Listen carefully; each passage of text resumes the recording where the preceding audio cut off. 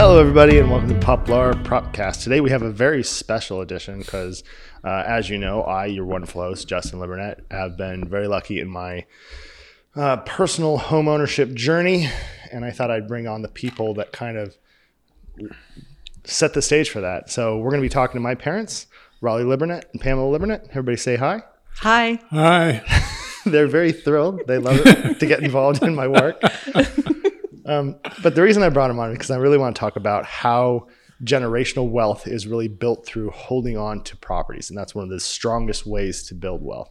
And in that capacity, we're going to talk through my family's history with property. And so my mom grew up in San Diego, and her house on Quicker Road, when did your parents buy that? When did Grandma and Grandpa Mom and Dad bought the house in 1959 and lived in it until 1975. And then they sold that and bought a mobile home because of Dad's health. Yeah. And that was because of the prices, so that they could afford to deal with all his health issues?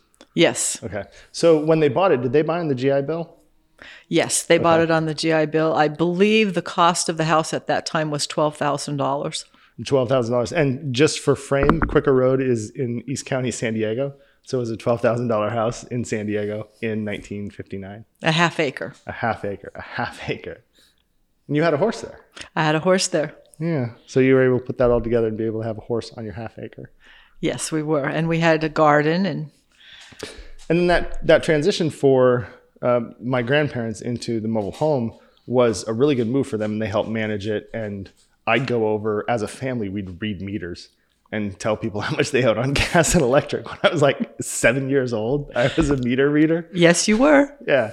And that portion of the economy worked really well back then. It was a much smaller scale operations for mobile home parks, where you really did buy the mobile home, the dirt was cheap, and then you paid gas and electric. Right. Space rent, gas and electric. Yeah. And because they worked the mobile home, worked in the park, they didn't have to pay their space rent, which was good because they had, they didn't really have, my dad was independently employed.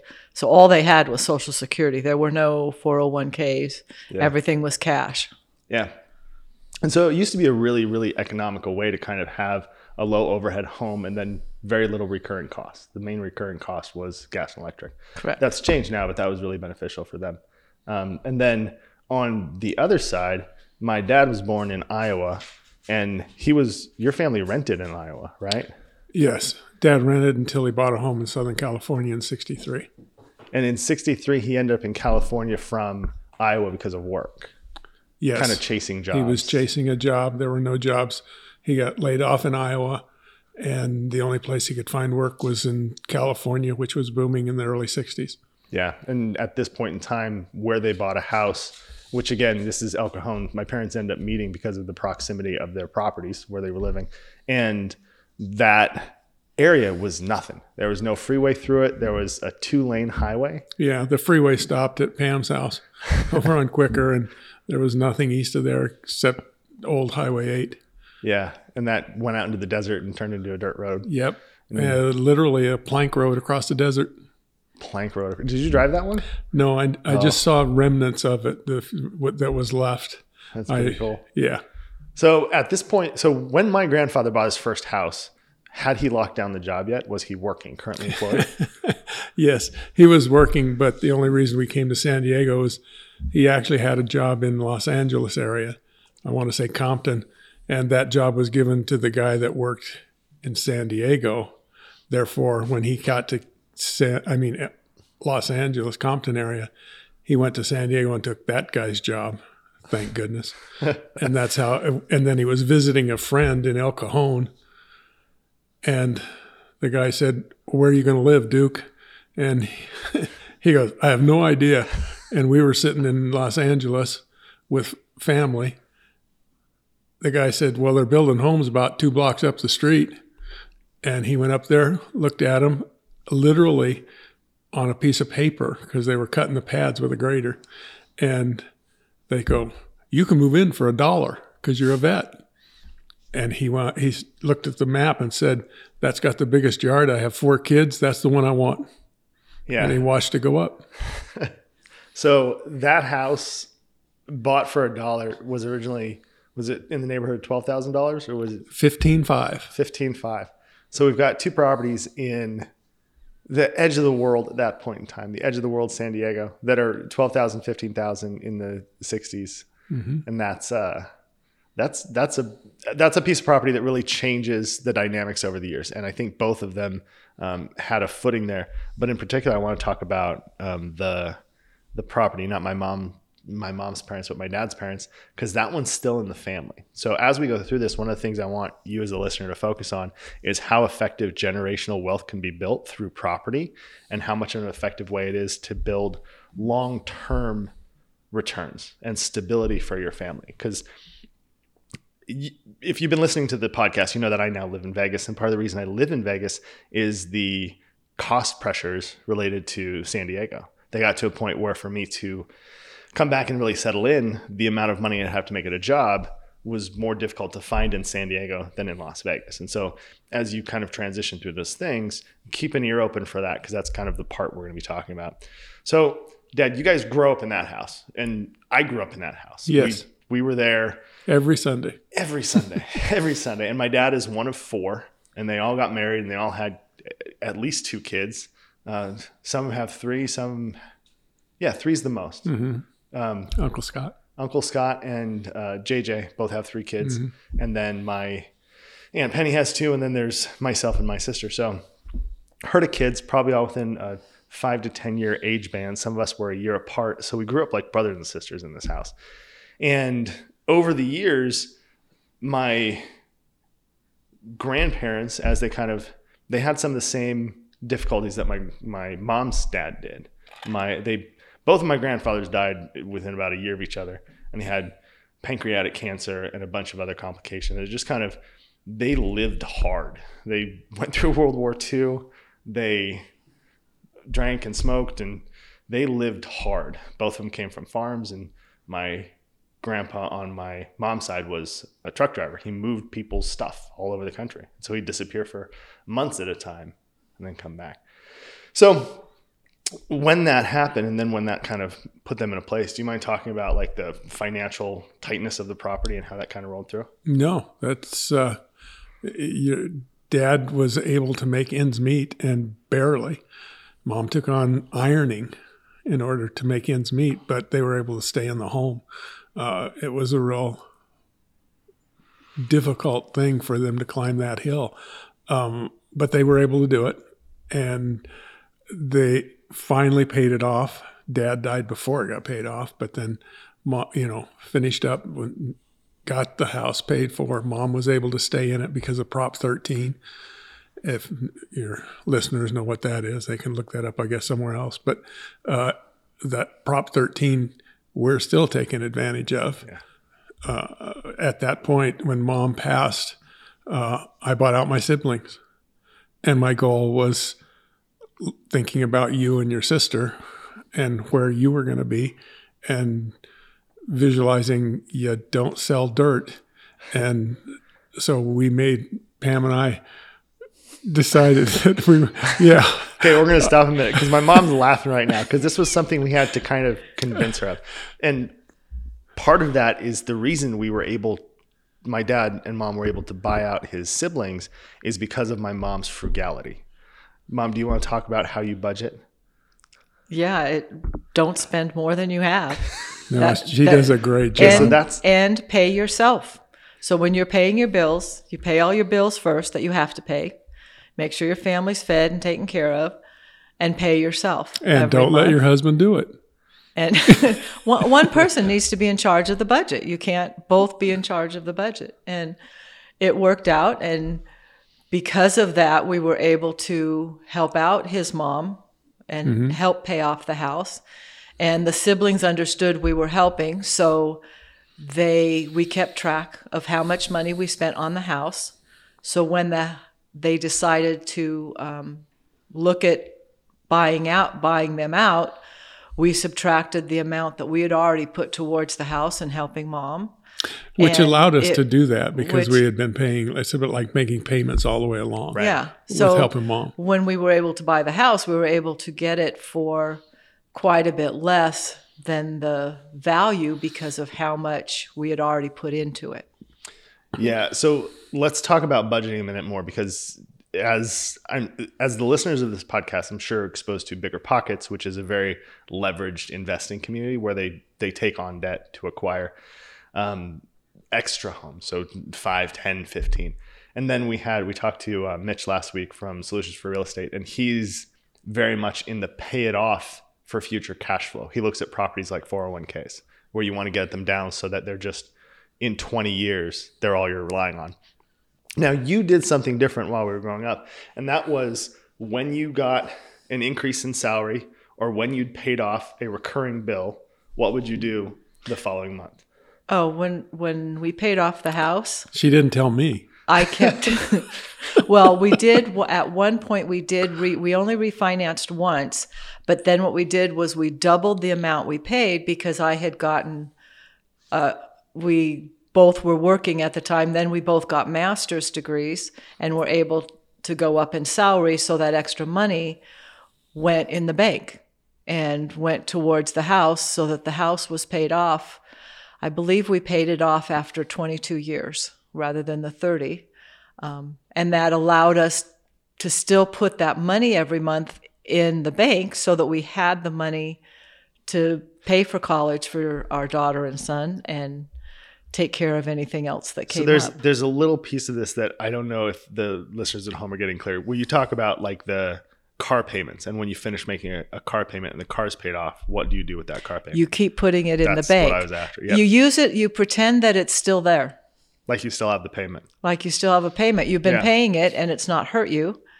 You keep paying it. And then when something big comes along, you have the money to go do that.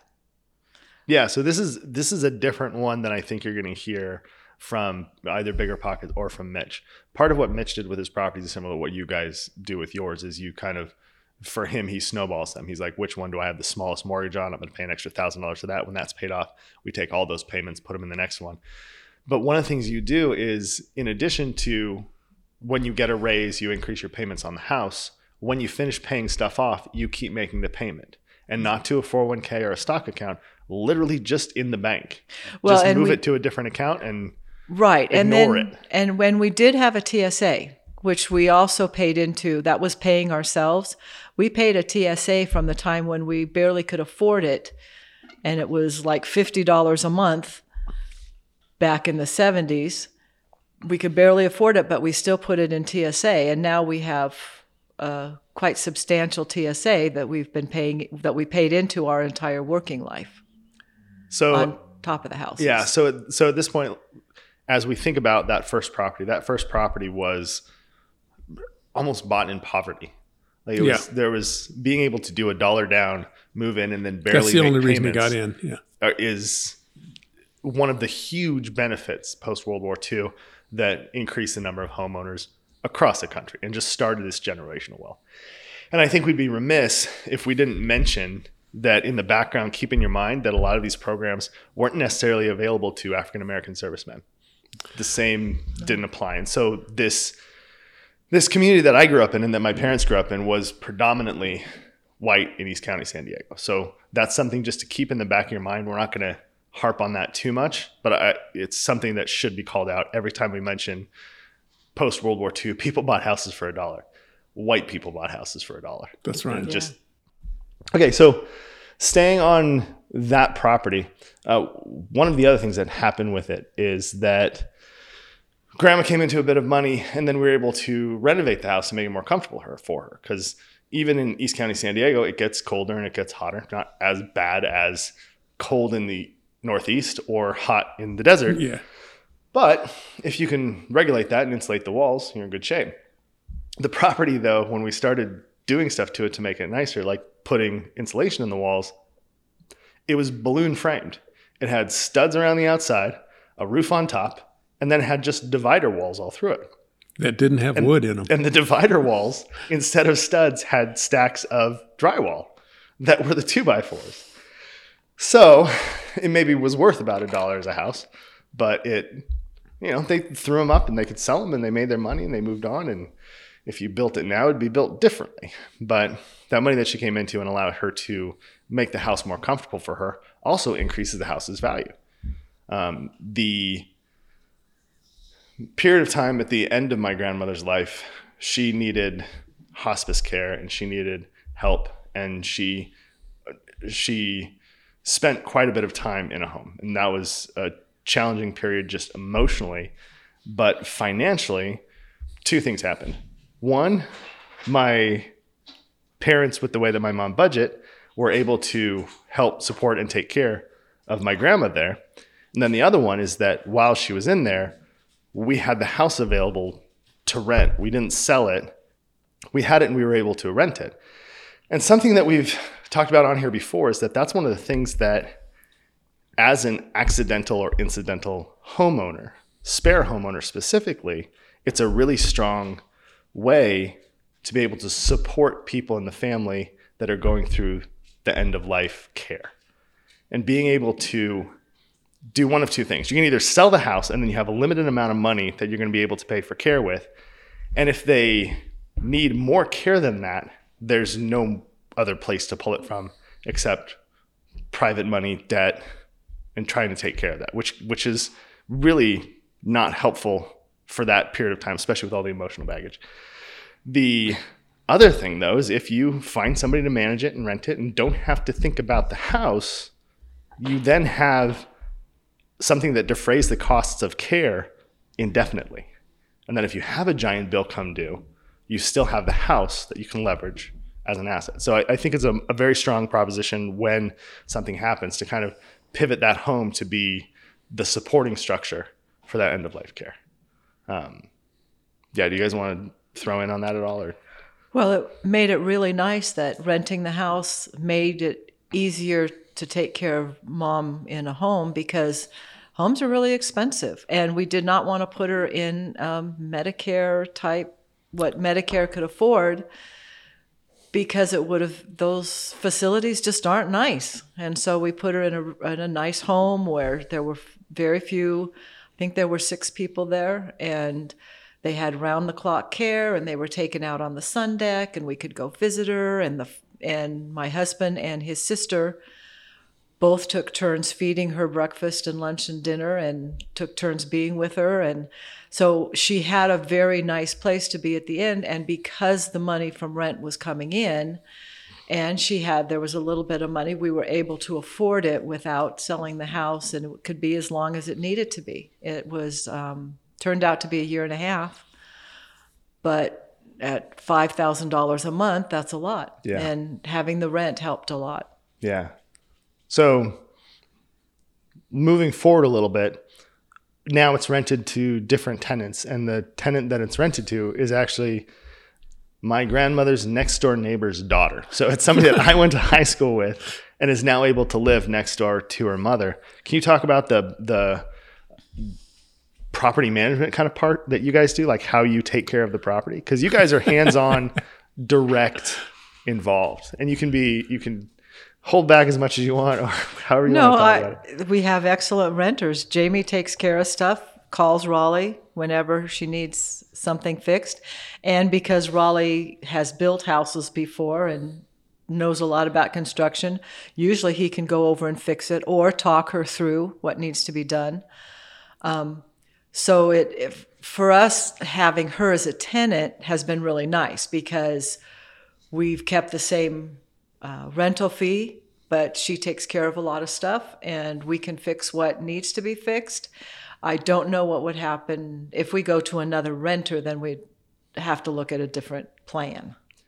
Well, she's been great. There's no two ways about it. When she first moved in, I fixed a few things, but as she was there longer, she knows people, because I'm getting older. My guys are all getting old, and they hurt.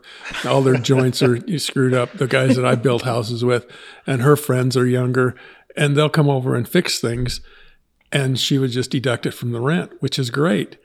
And then she started doing some things alone. I mean, she takes care of the house like it was hers. Yeah. And that's great. You don't find renters like that. Although your grandfather was that way. When you said he rented, he built on a whole room for one guy that he was renting from. And that's the kind of renter we happened to luck into and find. Pam wasn't thrilled about taking on a renter that we were very fortunate to find Jamie so that I have a happy household. And she appreciates Jamie being on time, but we work together. She went through a rough time. We lowered the rent for a period of time just to meet our bills.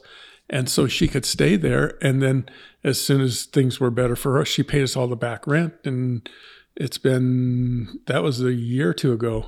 Yeah. And now it's been she's lived there right 4 on time. years now. Yeah. So right in the middle, there was a little rough patch, but we can work with her because we're, I think, on a different level than most landlord renters. No, I know I wouldn't, because I watched her grow up. I knew when she was born. Yeah. I went to high school with her mom. Yeah. So that's very unique, I think. Yeah, it's something that and we'll talk about my landlord experiences too later, but it's one of the challenges finding tenants that fit and that work. And it's one of the things where if you get lucky and you have that tenant, it's so worth accommodations to hold on to. It's so worth modifying things so you don't have to go, okay, well, we're going to have to evict you or you're going to have to get out. And then you have to go through that process. Then you have to take 30 days to fix the property and then another 15 to 20 days to rent it. And that whole period of time, it just eats into whatever capital reserves you have, which is... And I would have all awful. The emotions to have to take care of at my household when that happened. So Jamie's great. Jamie's great. The piece that my mom was mentioning, and my dad did too, about my dad building houses, we're going to come into in a minute, because now we're going to transition and we're going to talk about my parents' first house, which they bought in 1976. 76. Right? January 24th, 1976, we moved in. So you were pregnant at the time. Uh-huh. Yep, with my sister. And they were living in an apartment with all their boxes on one wall because they were not staying there. Not any longer than we absolutely had to. And how'd you find that first property? Oh my gosh. We could afford it. That was it. That was the only qualifying. Our guideline was we could afford $35,000.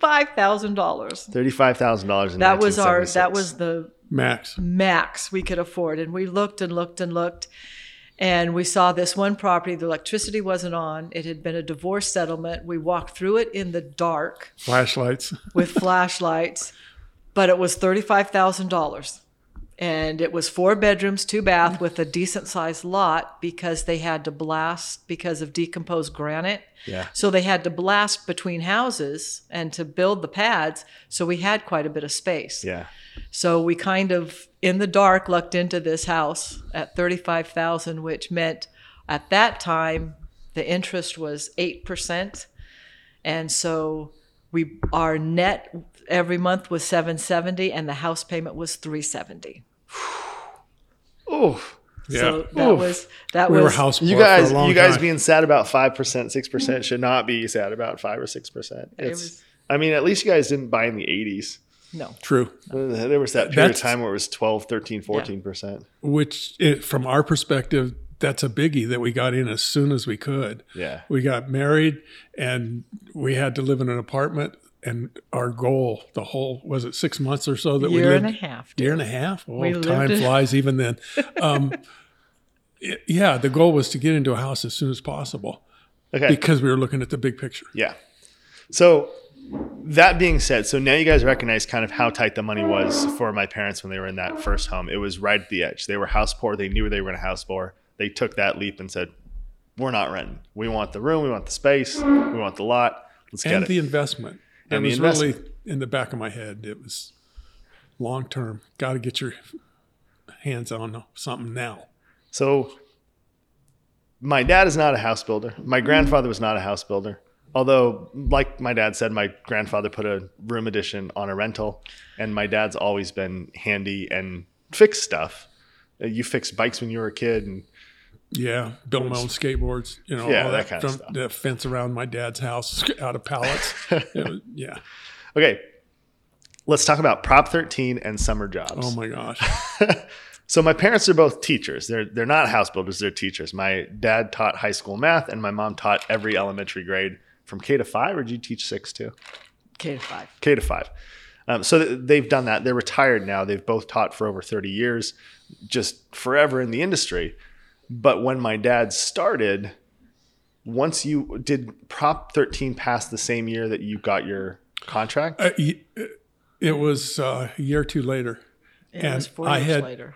Okay. And I had rookie teacher, didn't have a clue what the heck was going on. And I didn't know how great it was. There was all kinds of money. But the reason there were all kinds of money is that it was funded on property taxes. And property taxes at that time, California was booming. The value of homes, like we were looking, and we couldn't keep up with it. So we had to just dive in because the property values were skyrocketing. And that was pushing people out of their homes. Old people were literally getting put on the street at that time because they couldn't pay their property taxes as it went up and up. So there's Howard people that Jarvis had paid off their homes and now they had a property tax payment? I'm not or sure kind of because I was complicated so young in the 70s. In the 70s. I just know that the big motivation for Howard Jarvis to pass this was that, people are losing their homes because of property taxes. And they capped it. And that was Prop 13, because I'm sure a lot of your listeners have no clue what it is. People I talk to, they know it exists, but not why. And we were caught not caught. As being a teacher at the time, I was a little torqued that we were going to lose all that money. And then all of a sudden I realized later, I shouldn't say all of a sudden, later I realized it was the greatest thing that happened to our family, because them capping that at, is it 1%? My wife nodded. So that's an increase of at max 1% year over a year Yeah. that it can raise. And that's not a whole percentage point. That's against the existing percentage you're taxed. Yes. So if you're paying 5% this year, the most it can go up next year is to 5.05. Yeah, I think so. Because that's a percent. There I you believe go. that's how it works. It's not a Unless full there's percent. work on it.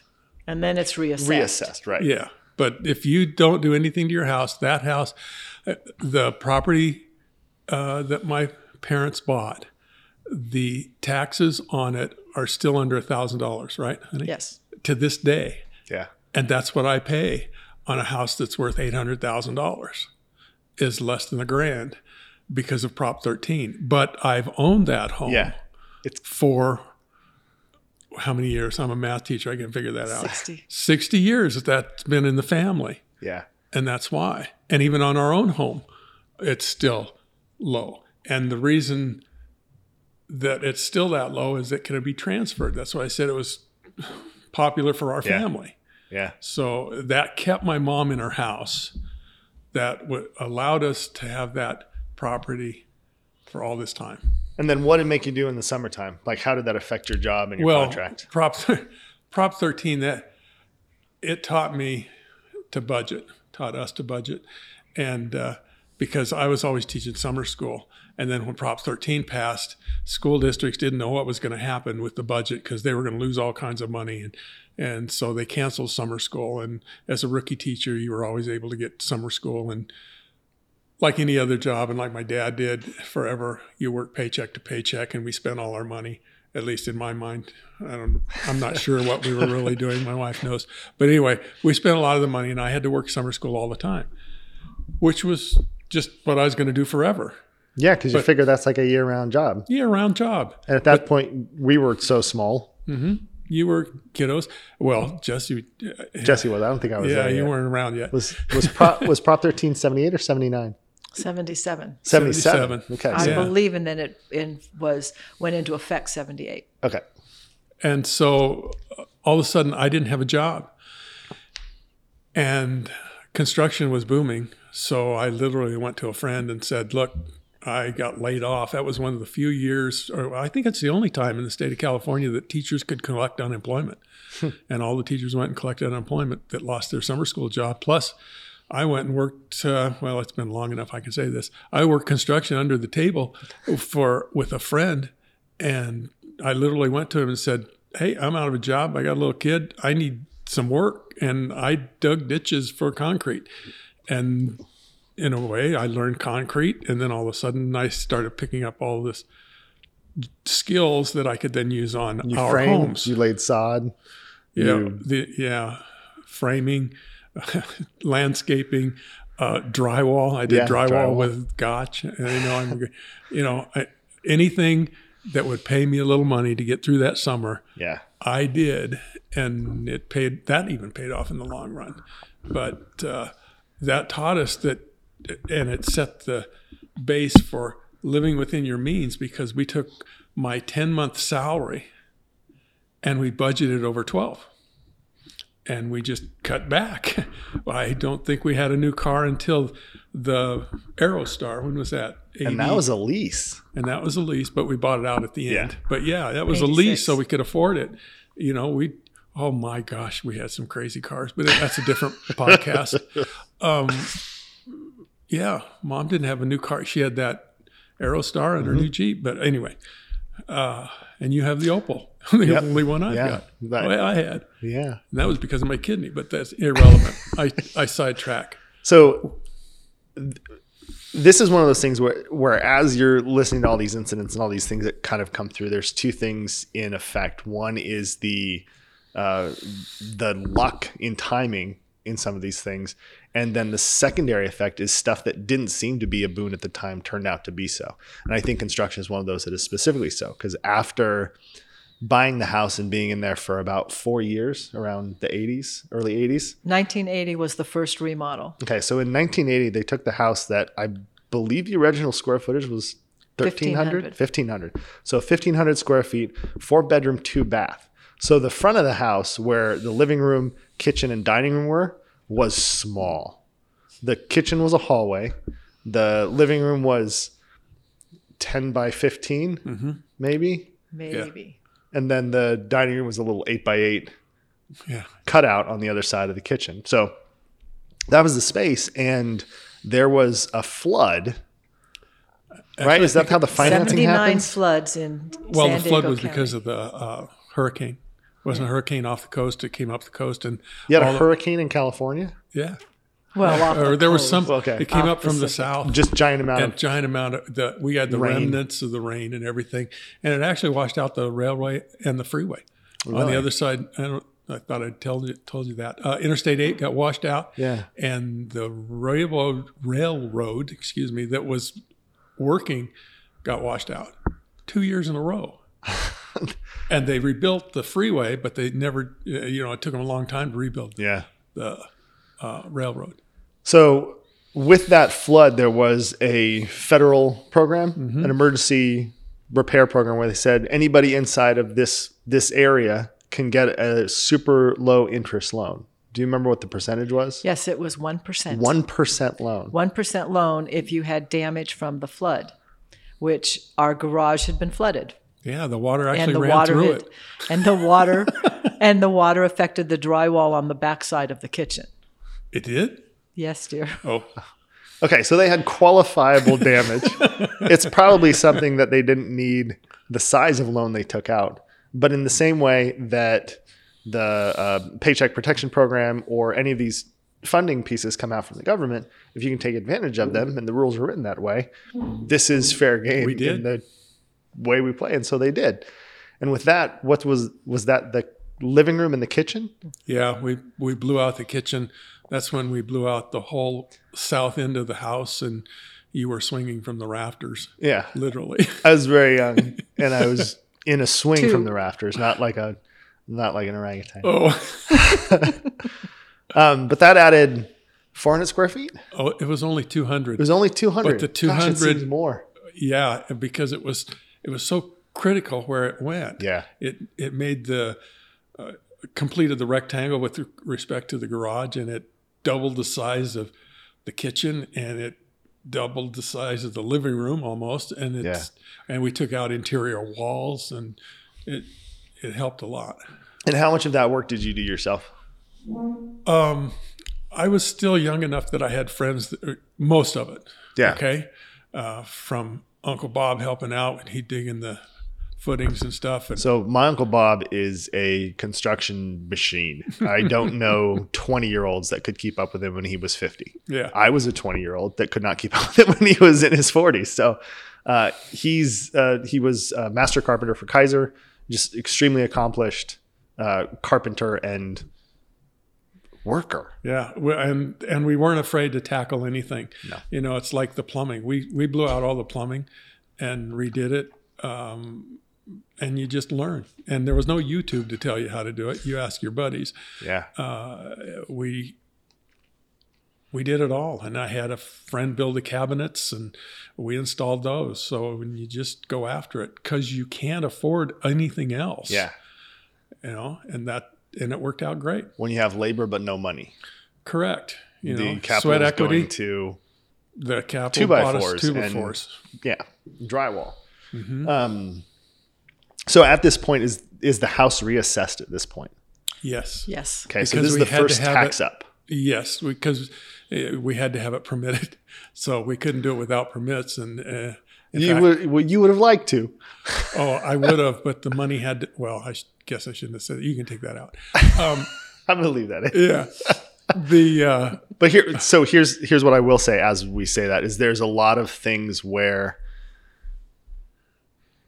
the permits are related to the financing.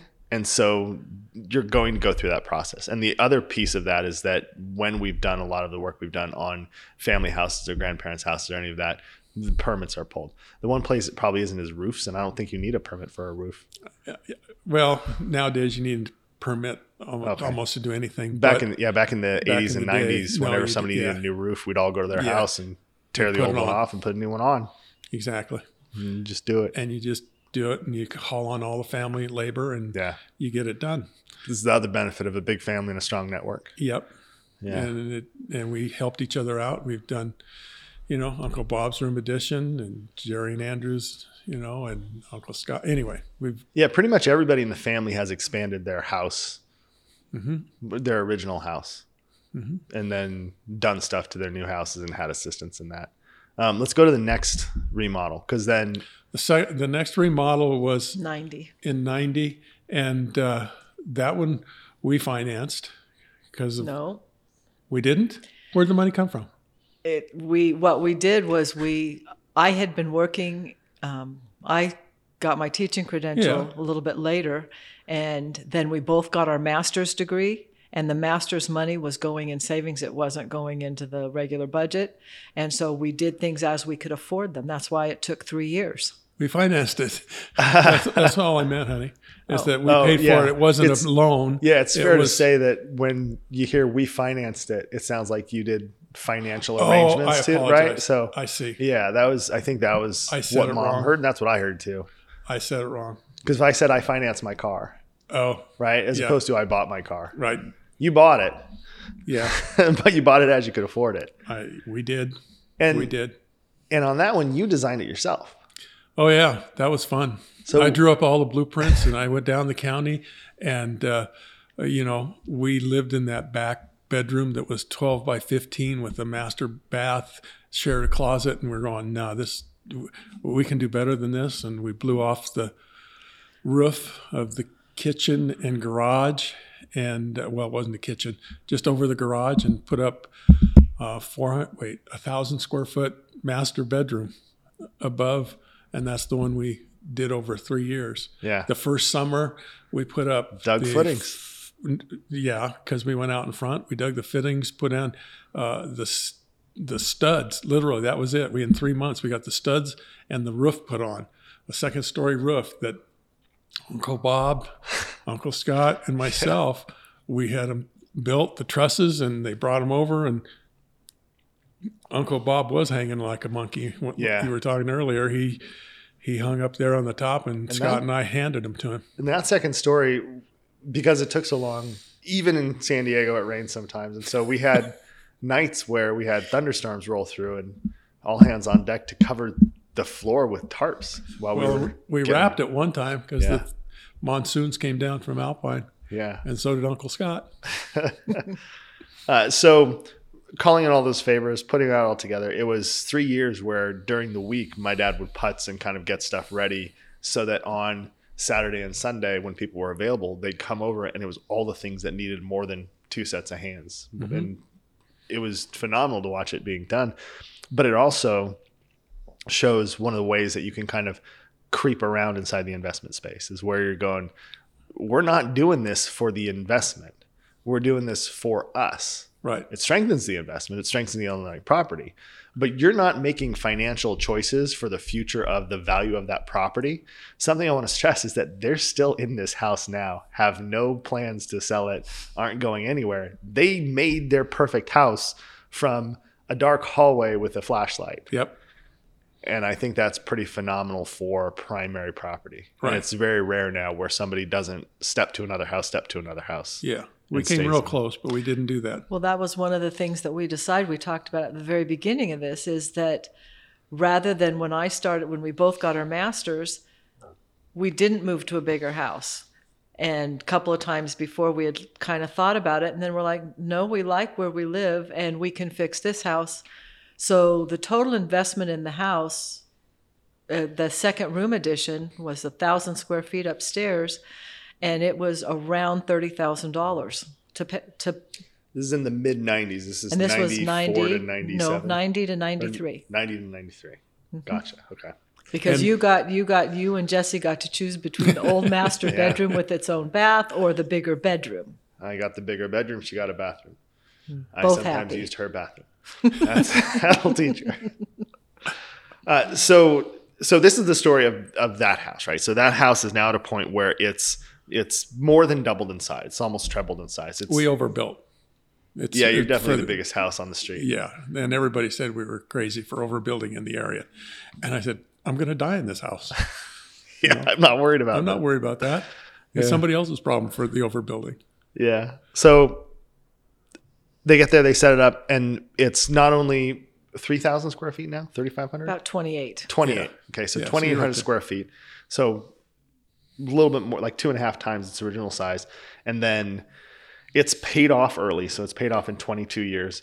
And then when the opportunity came to, after my grandmother passed, and sit there and talking about inheritance and splitting up my grandmother's house, my parents were in a financial position where you guys could take equity out of your house, cheaply financed, and buy it off 3%, of your brothers and sisters.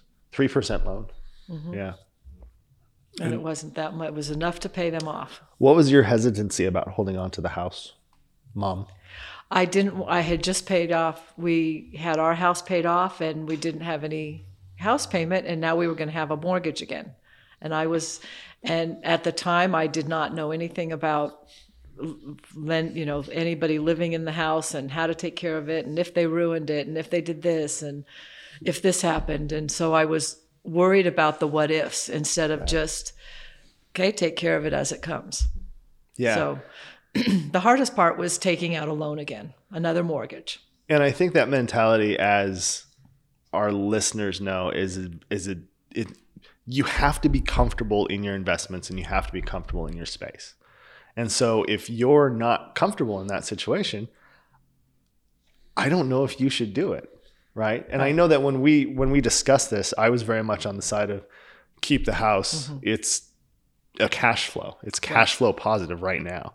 Right.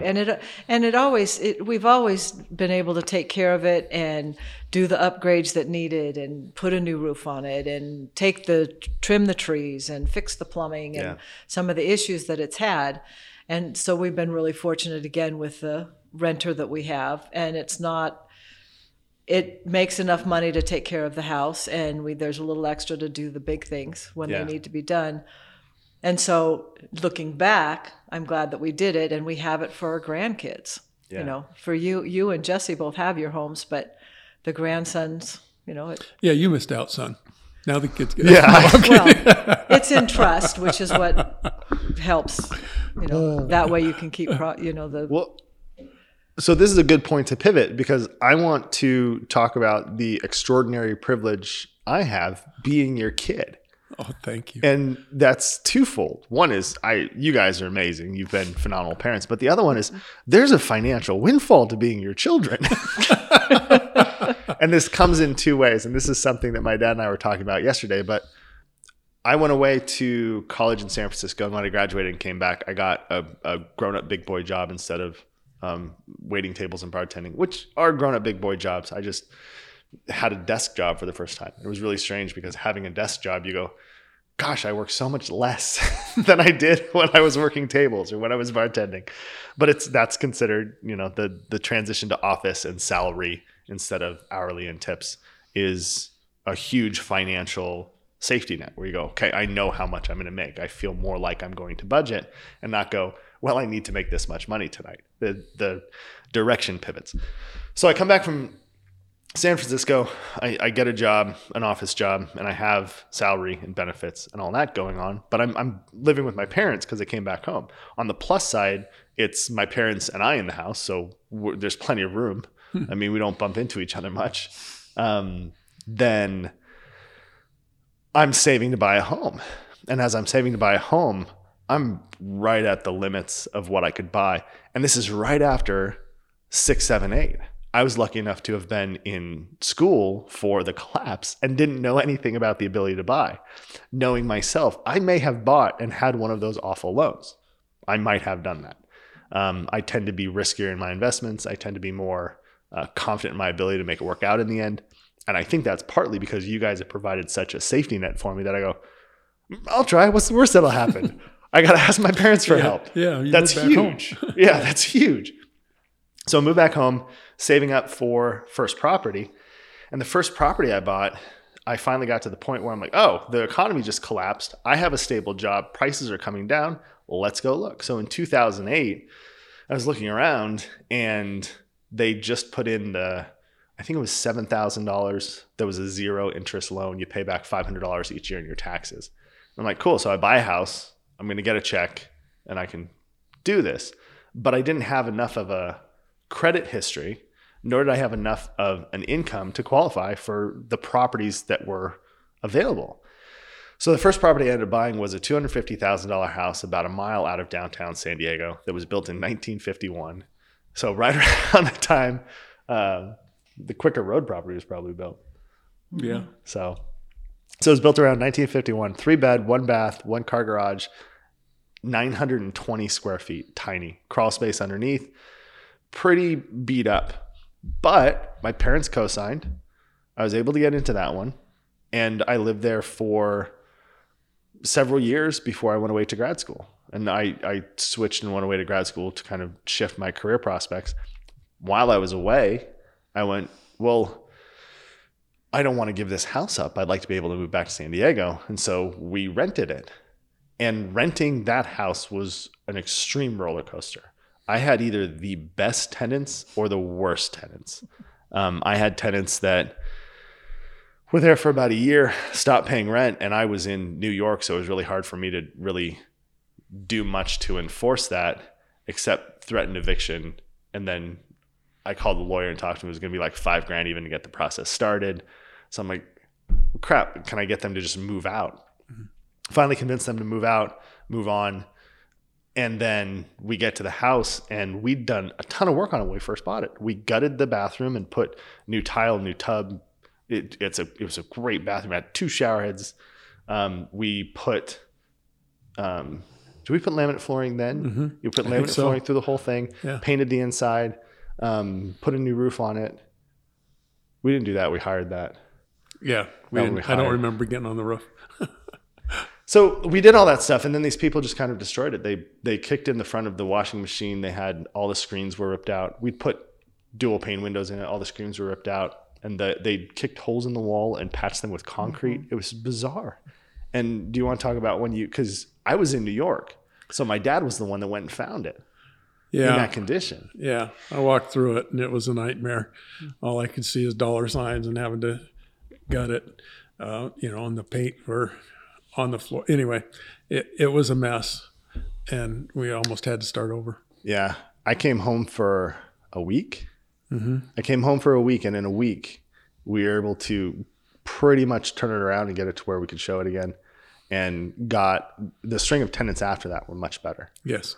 To the point where the last tenant I had was fixing up the yard, was taking care of the place. They never called. It was very much in a Jamie situation. They were They were very good. And then in 2020, the pandemic hit, and they both were out of work. Yeah. So we sat there looking at it going, well, crap, what are we going to do now? And over that period of time, I'd accrued enough. Okay, so while I was renting that house out, I had moved from New York to Vegas. I could have gone back to San Diego, but San Diego had the same problem as New York for me, is that there was no jobs that matched the necessary income to pay for student loans, pay for housing, kind of start building a life. Moving to Vegas, I had friends here. I came and stayed on a couch with them, and within 2 weeks, I had a 2-bedroom apartment for less than $1,000 a month. I had a job. I was making money. Like it worked really easy here. And so in 2013, after I moved here, a couple years later in 2015, I went, okay, I'm ready to buy a house. But in looking at it, my work history and my credit were such, and my partner at that time, that we couldn't qualify on our own. We couldn't even qualify. So again, a benefit of being my parents' children, they bought the house. It was entirely in their name. And then we lived there for 2 years and got our stuff together, and then signed it over and did the quit claim and moved the deed over and refinanced it and put the mortgage in our name. So all of that stuff happened. But the reason we were able to get in was because the parents that I have and what they've done prior to that in their lives. So what makes you guys so, I know that I'm your kid, and so that's part of it, but what makes you guys so giving and so comfortable doing that for me, who I know I've messed up sometimes in my financial behavior? So so do you guys have that conversation and kind of go, No, No, it's in our core. If the kids need help, the kids get help. That's right. It's called just, you love your children unconditionally. Yeah. And not that we would have just supported you and expected, but we always expected you guys to work, which you always did. Yeah. From the time you were very young, you threw papers at 12 and started working at Rally's Burgers at 16, and your sister babysat and was a nanny and worked her way through college. So it wasn't like we just gave you whatever you needed. But we were investing in you. No, that's how we viewed it. But we wanted you to have a life, and we wanted you to have, it was really, really tough for us because there was no safety net. right? There was, our parents both. We were our parents' safety net. Yeah. Yeah. So we grew up being safety nets. Yeah. We both. That's true. From both They call you a sides. sandwich generation, this Did part, you right? know the end of in 1970 when my accident, that the end of my settlement went to save Raynell? Yeah. Okay. So we were always safety nets. Yeah. So And that's just what we did. Yeah. So what my dad's talking about there is they called you guys the sandwich generation for a while, right? Because the boomer population that comes after the greatest generation is inheriting this kind of benefit that was given to World War II veterans, and it gives them a stable spot to jump off of. And then the economy just roars for a while, and so puts everybody in this good spot. And then the generation X, Y, and millennials come along after it. And those two generations are in this kind of rough economic environment. And so my parents were supporting in both directions, both their parents and us. It just worked out that way. Yeah. But we talked about this. It's great because it set our values, and that's why we do, and that's who we are. And that's why we were great teachers, and not to blow smoke, but that givingness worked out in our classrooms too. It's just who we are. Yeah. Our kids come first, whether they're our students or you. Have I ever talked about licky rats with you guys, the psychological experiment? No. No, I see blank, so I'm going to run through this because I think this is very germane to how you guys developed, how grandma and grandpa's developed, and how Jesse and I developed. And that's they observed that in the wild, rats as they grow up tend to be very nervous and stay in small locations, or they're very adventurous and they go out and they try new things. And so they did some lab experiments and they found that the main contributor to that was how much time the mother rat spends licking the baby rats. Oh. And so if they're in a place where there's a lot of danger and food is scarce and mom has to be away from fighting stuff off to finding water to finding a safer spot to live to bringing food home, those rats grow up and are like nervous. They won't venture out very far. They kind of go, okay, I gotta be worried, right? And if you're in a little rat paradise where you found a dumpster that you live behind and there's plenty of food and plenty of shelter and you don't have rat poisons and things coming around you, you spend a lot of time with kids and literally licking them clean. And there's chemicals in the brain that get influenced by that. And those rats are like, oh, what's over there? What's over there? What's over there? So I think it's not a far leap to go, hey, the safer. Rat licker, huh? You just described what happened to your grandpa, my dad. Yeah.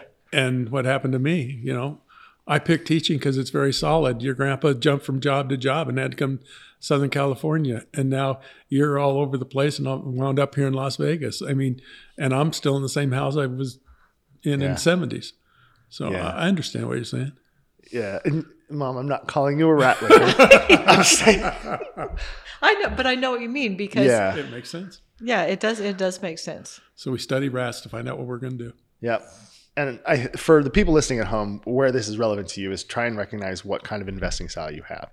Because what we've talked about over this last hour and then in prior calls is these very different investment strategies. And two people can look at the same investment with the same underlying knowledge, but have different levels of comfort with it. And a huge part of that comes from what's happened to them in the past with their investments and how they've been kind of put together in that investment world. And so my approach to property is different than my parents' approach to property than to their parents' approach to property. And that's kind of, I think, the big message to take from this is that as you listen to us and we're talking about this, one of the reasons that we've been able to develop this generational wealth and kind of put ourselves in a spot where I'm able to have my parents help me out co-signing and my parents helping me out with that house is from the behaviors that they did.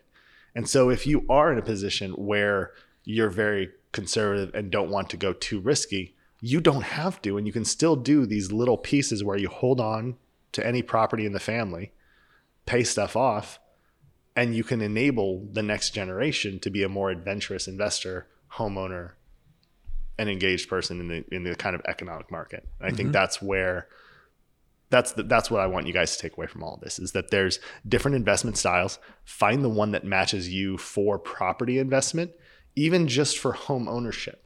You might not need to manage a property ever, but your kids might need to manage your property so that you can be comfortable.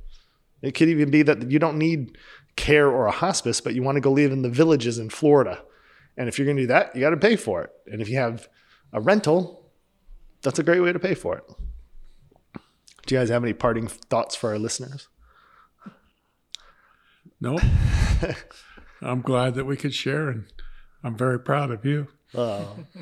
I'm going to make that the bumper for all of my episodes. I'll make it my ringtone on my phone when you call.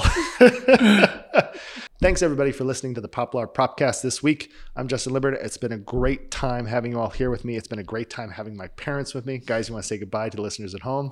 Bye. Bye, listeners. I hope the family doesn't listen.